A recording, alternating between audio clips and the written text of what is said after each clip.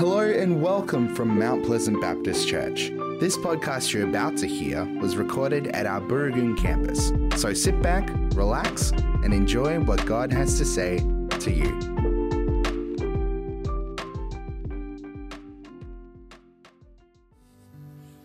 Lord, we thank you for that truth. We belong to you. Thank you that you came and gave your life, died to save us, and by the Holy Spirit you live in us.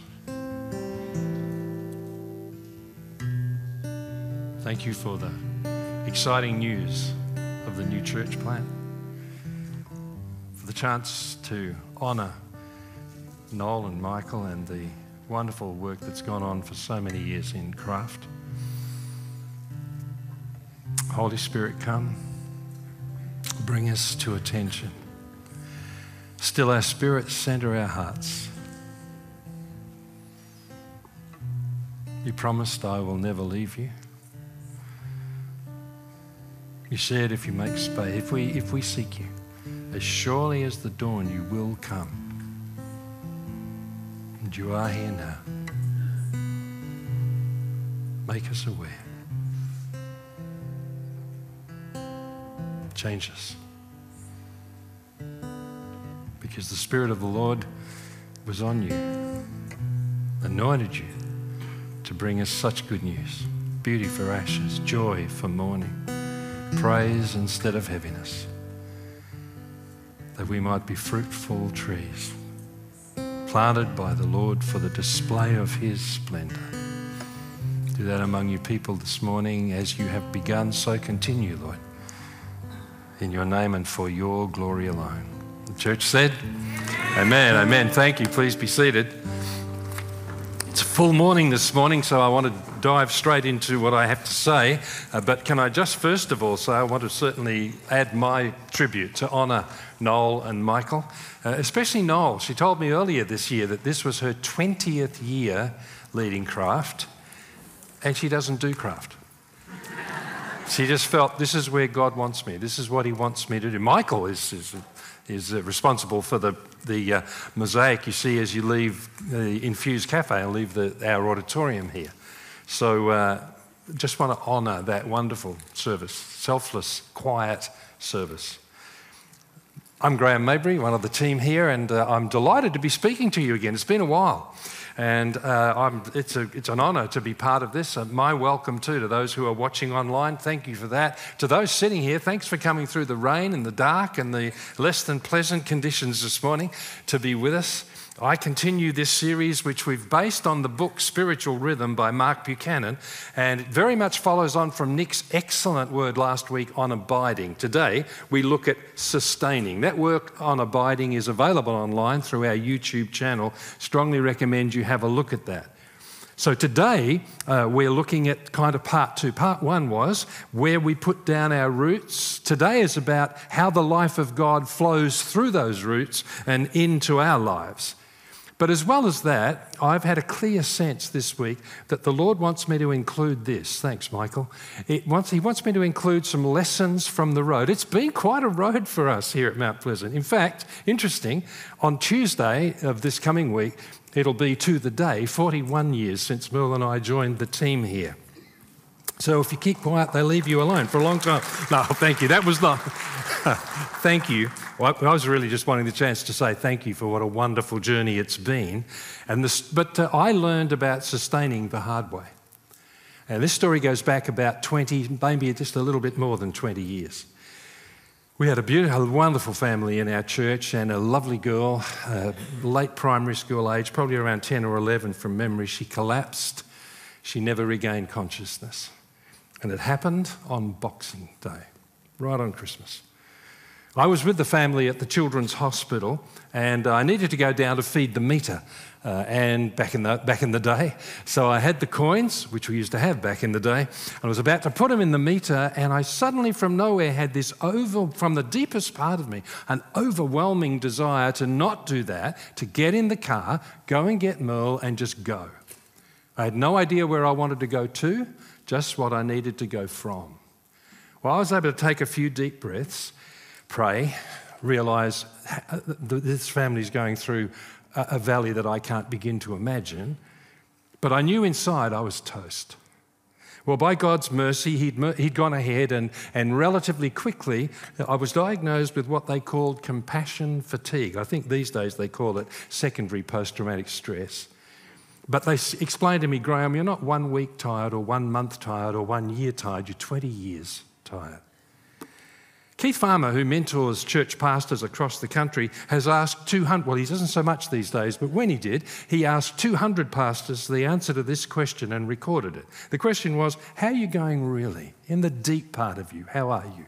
How are you going in your closest relationships? How are you going with God? I know you love him, but do you like him? And do you think God likes you? 1 to 10, where 10 is I can't wait to get out of bed, and 1 is I can't get out of bed, where are you? Do you know the most frequent score given by pastors was 5.5?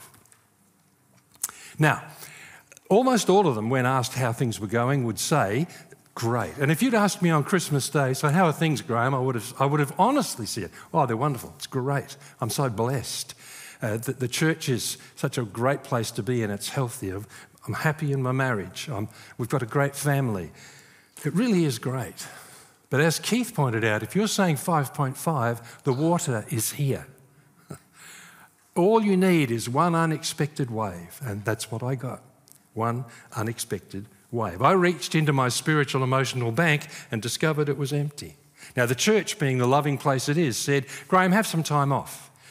But my wife, with that compelling wife logic that wives have, said, no, listen, if Graham takes time off, he'll get better.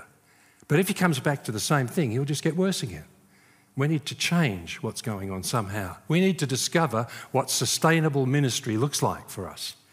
Well, if ministry is not just an honest reflection of who you really are, then it's the worst sort of religious Disneyland. So really what we were saying is, what does sustainable spiritual walking with Jesus look like for me? I love the Anthony Bloom quote. He said, God can save the sinner you are, but not the saint you pretend to be.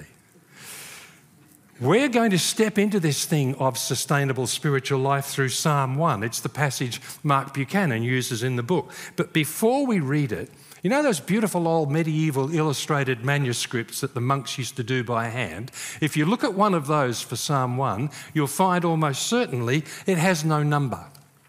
That's because they believed Psalm 1 wasn't Psalm 1, it was actually the introduction to the whole book, the whole 149 other Psalms. And modern scholars like Kevin Walkley, he agrees. He says, yeah, it's an introduction to all of the Psalms. Peterson, I love his treatment. He says, this book of songs and prayers, we don't begin by praying. We begin by coming to attention. We begin by coming to attention. And I pray today that the Holy Spirit will come, that lovely prayer, come Holy Spirit, and bring us to attention. I'm sure you're not sitting on the edge of compassion fatigue. Well, not most of you.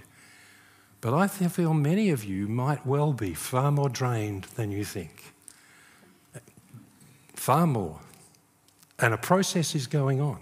And God wants you sustained. So Holy Spirit, come.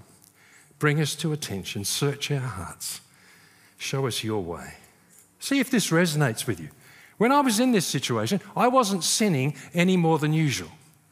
All right? I mean, I want to commend Nick last week for his courage in talking about the fact, and I want to affirm what he said, that pastors are not exempt from all of the temptations that you face. I also want to add age does not exempt you either. But I wasn't sinning any more than usual. I didn't have some unconfessed big sin somewhere tucked away. Secondly, I was in the right place. I was where God wanted me. I believed it, Merle believed it, the leaders around us believed it. And thirdly, God wanted to sustain me. But I wasn't sustained, I was drained. What about you? Here's the most challenging bit for me.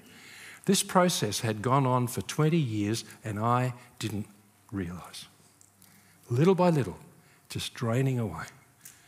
And I didn't realise it.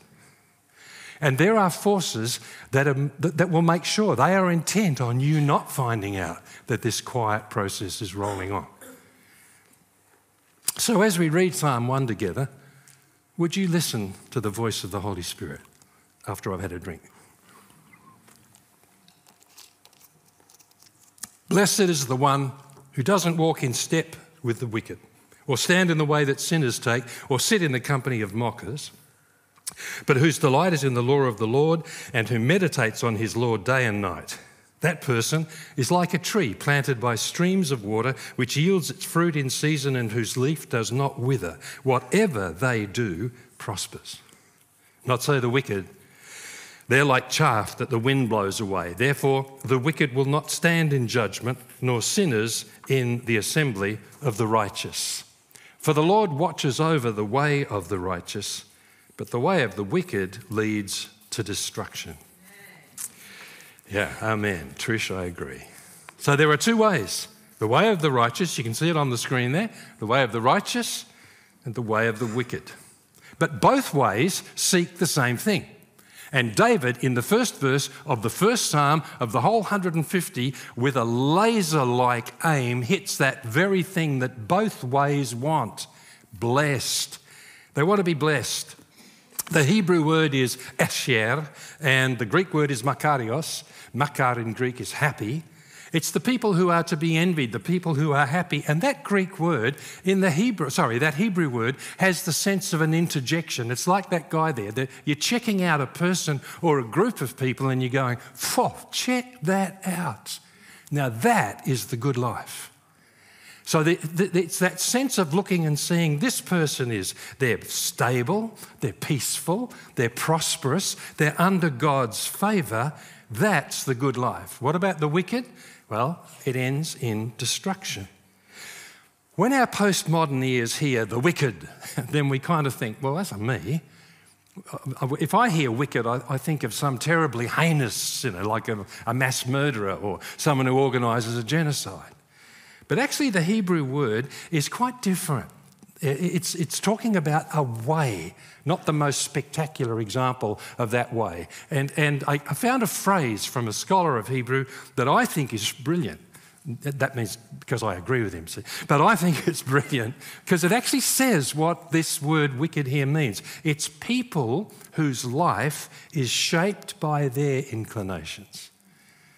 People who shape their lives by what they want, what they think, what they consider. It's like Judges 17. People did whatever seemed right in their own eyes. Their decision is ultimate. They decide. In Romans 16, it kind of says the same thing. These people, they don't serve our Lord Christ. They serve their appetites. You're steering the bus. At the end of the day, you may even consult God from time to time, but the ultimate decision is yours. It's what you think. There's an interesting little, very, I think, really a neat little device in verse 1 that shows us that whichever way you follow, that's where your roots will go down. Have a look at this.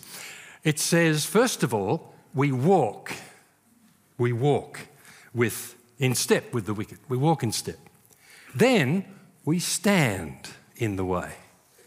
And then eventually we sit at the table. We actually become part of that. Our roots go down. That's where our centre is.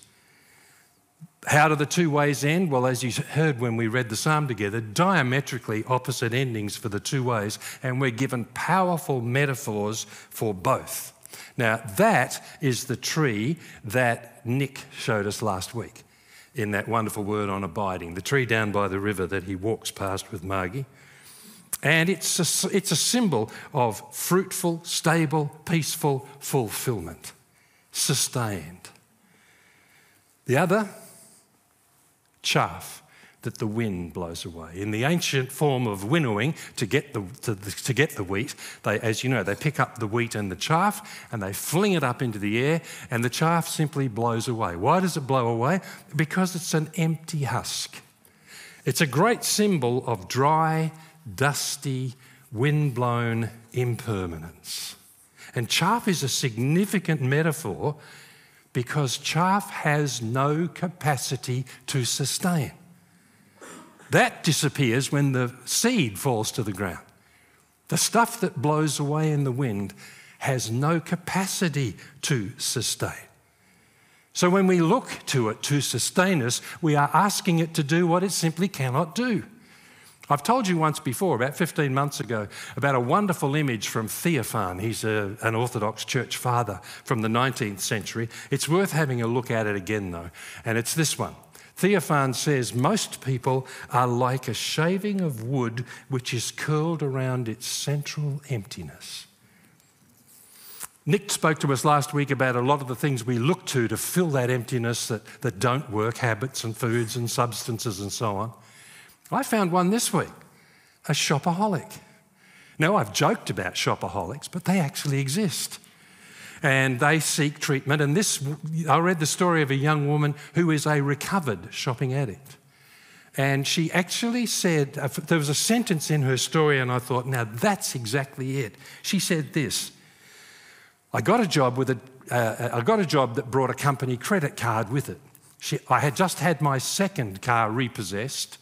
I had debts everywhere, but then she says this: I didn't care about my debt collectors. I now had a company credit card, and I could look worthy on the outside since I didn't feel it inside. The United Kingdom Society for Public Health did a major survey of young people and social networks, and their finding was this: the more social networks a young adult uses, and usually it's for that, filling that inner need, the more they use, the more likely they are to report depression and anxiety.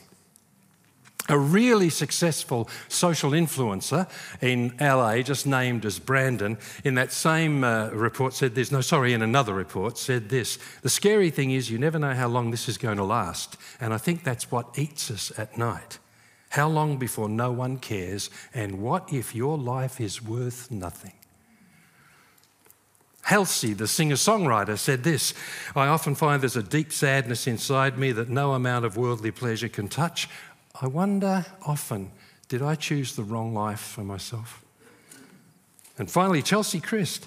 She had the skill to do a law degree and an MBA simultaneously. She was an Emmy Award nominated television presenter. She was Miss USA, and she tragically ended her life.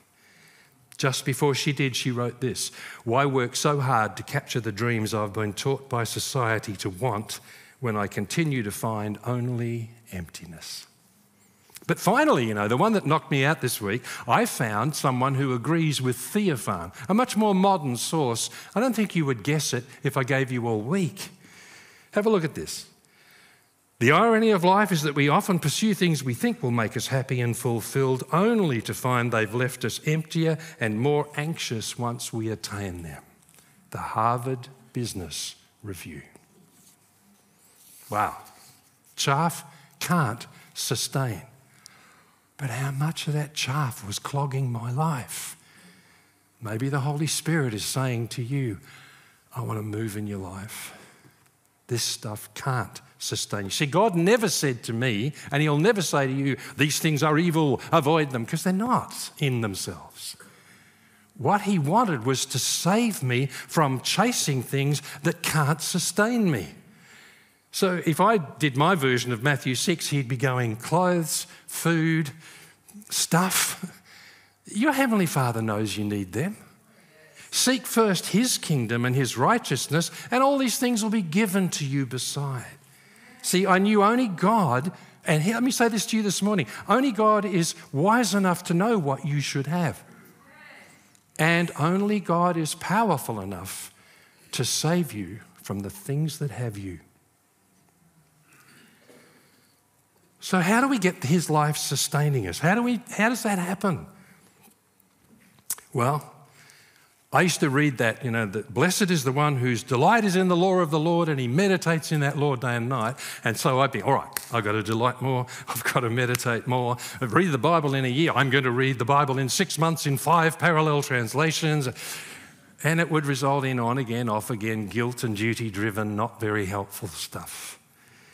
Because I wasn't asking the right question, and maybe you're not. You can't start with the end result. Delight and meditation is what results. The question is why? And the best answer is a baby. Best answer's a baby. See, when you hold a baby, whether it's your child, your grandchild, someone who you love and know and love, they hand you this beautiful little child, what do? So long as they haven't filled their nappy. You delight, right? If they fill their nappy, you delight in handing them back. But by and large, you delight, don't you? And what do you do once you start delighting? You start verbalising. I have seen somber senior judges handed a baby going, how would that go in the courtroom on Monday? How would that be? They transform us. They are absolutely, see, we vocalise because we've got to express that delight in some way, and that's what the psalm is saying. Thanks, Michael. See, the psalm is actually, the word delight, let's start there. It's the Hebrew word chayfetz, and it means delight. It just means delight. The thing that I value so highly that to have it gladdens my heart. What is meditate? Many of you will know this. The Hebrew again is hagar, and it means literally to mutter. And the word comes from the sounds that pigeons make when they've got back to the nest, or the sound that a bear makes when it's finally caught some prey and it's eating, maybe it's starving, that sort of, or what you make when you get a really favourite dish. Oh, this is so good. That's it. That's what this meditate means. And there's a beautiful infinity loop that's tied up in it. See, the more I delight, the more I meditate, mutter. And the more I meditate, the more I delight. One of the first things I discovered on this journey, by the way, 20 years ago, was if I got regular quality time with Merle, I was pretty much the Energizer Bunny. But if I didn't, if we were just in the same house, but it wasn't regular quality time, I got grumpy real quick. So, and let me say to all those of you, single, married, if you're married, of course you're married, but no matter, the quality relationships closest to you, they are a vital part of sustaining, a God-given gift. So if Merle had that capacity, how much more vital is my relationship to my Father in heaven? How much more vital? But do you know the last thing that was going into my diary was his time? And the first thing that got taken out was his time. Is the Holy Spirit bringing you to attention? I've resisted giving you a list of things that, work as, this is how you are sustained. There is a list. It's easy to make one up, but we're so diverse. See, one of the things is rest. I discovered the importance of rest. But then I look around at you wonderful young parents, and I remember having twins at 2. 2 is not an age, it's a disease. And when they were that age, I called them the Dipsy Doodle Demolition Duo. But God had a way for us resting then, and He has a way for you now, and He'll show you that way, and I'll leave that to Him. But there is one thing. We are all sustained, no matter how diverse we are, from the same source. Theophan saw a central emptiness in most people. But do you remember Jesus' promise? Whoever believes in me, rivers of living water will flow from their innermost being. Not an emptiness. And whenever we're going to the chaff, we're going to the stuff that can't sustain us. But He's given us the Spirit from our deepest. That's where transformation begins. It isn't sprayed on from the outside. It comes from the inside out. And at that deepest level, the Spirit of God takes the Word of God and turns it into this amazing heart scanner.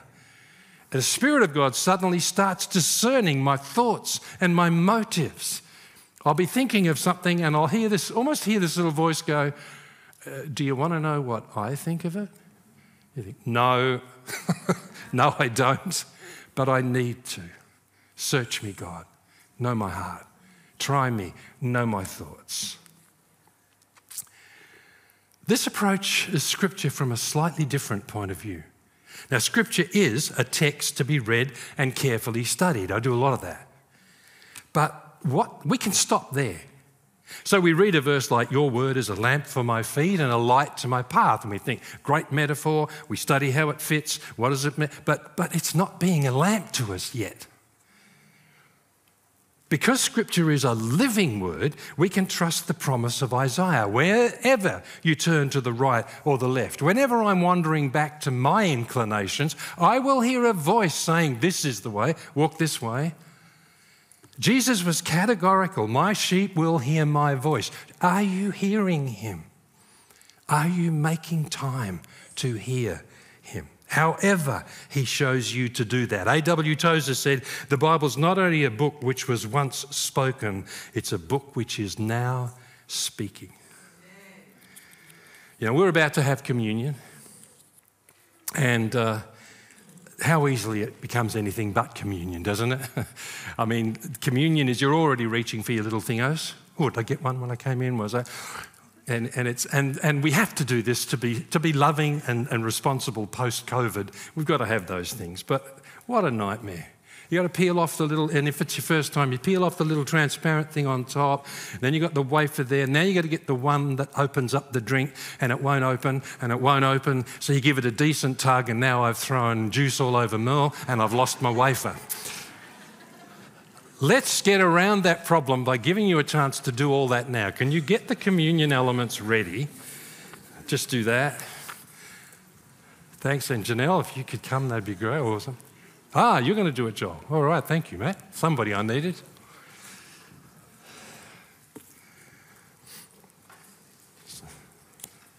Okay, and it is. And if you don't have the elements and you would like them, of course, it's not for everybody. This is for anyone for whom Jesus is Lord. And sometimes, if the Spirit is calling, it's a way that you can make him Lord and take that step into sustenance.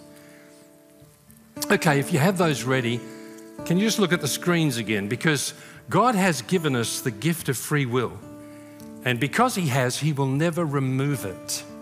That gift of free will not be removed. Thanks, Michael. Let's look at that quote. In Michael Buchanan's book, he quotes a modern poet, David White, and one of the lines of his poem is this: we are the one terrible part of creation privileged to refuse our flowering. You don't have to be sustained. You can choose to just settle back into the way everybody goes. That's always your choice. You've got to have free will or you can't have love. But there's a beautiful alternative. In the first verse of the psalm, it says, the one who doesn't walk in step with the wicked. You can do that. But here's this lovely alternative. Thanks, mate. Paul says to the Galatians, since we live by the Spirit, let's not keep in step with that lot. Let's keep in step with the Spirit. Keep in step with the Spirit. Jesus is here now. He promised he would be. See, he is here now by the Holy Spirit. I will never leave you. I am with you always, wherever 2 or 3 of you gather in my name. I love Richard Rohr's quote, we're already totally in the presence of God. What we lack is awareness. Every silent retreat at New Norcia, and we've got one coming up in September. Be beautiful up there with the spring flowers. But every retreat, we just make space and we trust that promise, as surely as the dawn I will come. And he does in an amazing variety of ways. So as we enter communion, let's pray, come, Holy Spirit. Maybe he is showing you there's a lot of chaff and he's calling you to the one that can, the only one who can sustain you, your Father. Maybe it's John the Baptist's words that matter for you today. There stands among you one who you don't recognize. Recognize him this morning. You may hear him say to you this morning, my body was given for you. My blood, the new covenant, shed for the remission of your sin. You are forgiven. You notice there's geese on the Holy Spirit may come in this communion as a dove. But he may also come as what the Celtic Christians used to call him, the wild goose. Went right back to the time when the Gallic Celts wanted to attack Rome, but they were foiled by the geese that woke the Roman soldiers. And the Celtic believers in the British Isles back in those hundreds of years ago, they experienced the Holy Spirit as the wind of God blowing wherever it wants to, shaking the status quo, wrestling us out of the ways, the sedentary ways, injecting the fire of God's love, leading us into new adventures with Him. So in a few moments of communion, forget who's here, who's not, what's going on. Take the elements when it seems right for you, but listen. Listen. What about if the first thing in your diary was His time, whenever that's possible, however He wants you to do that? I was walking along with the river with Merle, said to her this week, what sustains you? And she said to me, thanking my Father for His grace to me. But that's not me. And I see what that's doing in her. So powerful and so real. But He's doing something else in me. And He's something unique for you. But you need to see. You need to let the Holy Spirit blow away the husks. Don't tell Him what you're going to do. Peter tried that with a sword. It didn't work. Let Him tell you what He's going to lead you into. Because He loves you enough to die and rise for you. Let's commune together.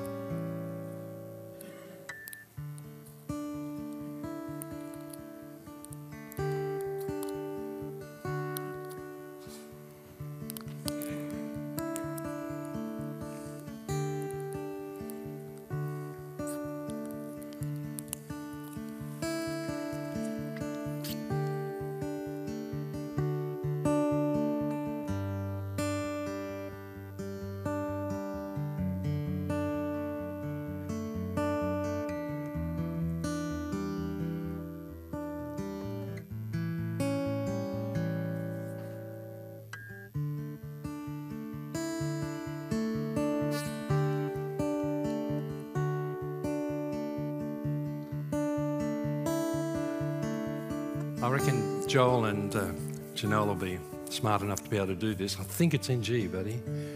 But you remember that song, He is Lord? I just think He wants us to make Him Lord. Lord of our diaries. Lord of our marriages. You don't want to... There's a big difference between a 20-year marriage and 1 year of marriage 20 times over. But He's Lord. You may be facing a situation financially or physically. He's Lord. He's Lord. God has given Him the name which is above every name. sustaining. At the name of Jesus, every knee shall bow, every tongue confess Jesus Christ is Lord, to the glory of your Father in heaven. So church, let's declare it into the spiritual realm. He is Lord. Let's sing it together. He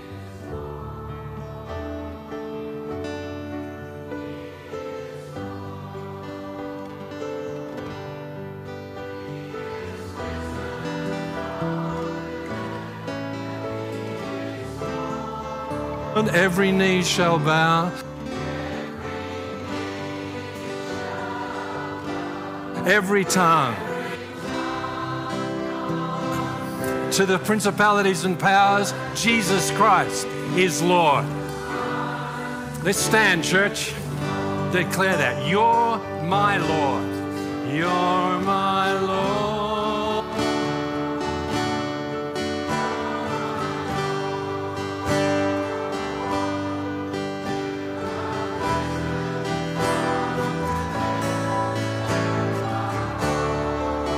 Every knee. Declare that. Hallelujah. Every tongue confess Jesus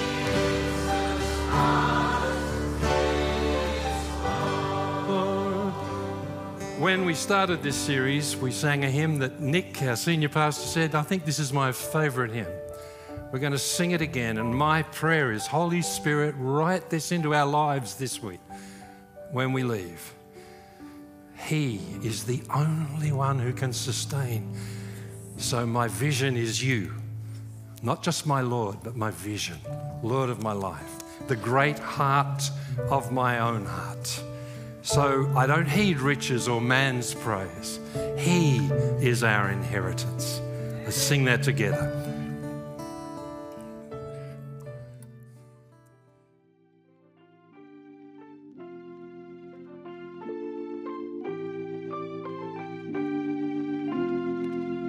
We hope you enjoyed this podcast brought to you from Mount Pleasant Baptist Church. Our prayer is that what was said today inspires you and strengthens you in your faith. If you would like to talk to someone about what you've heard today, you can contact the team during office hours on the number you can find on our website at mounties.org.au. Thanks for joining us. We look forward to having your company again soon. God bless.